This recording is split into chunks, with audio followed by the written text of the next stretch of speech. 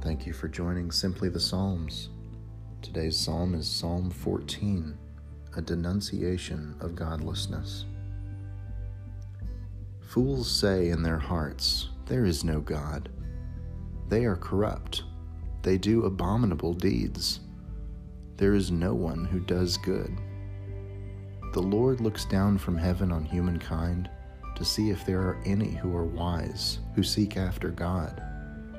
They have all gone astray. They are all alike, perverse. There is no one who does good, no, not one. Have they no knowledge, all the evildoers who eat up my people as they eat bread, and do not call upon the Lord?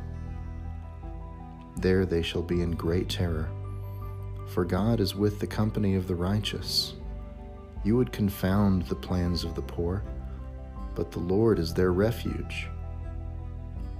Oh, that deliverance for Israel would come from Zion, when the Lord restores the fortunes of his people. Jacob will rejoice.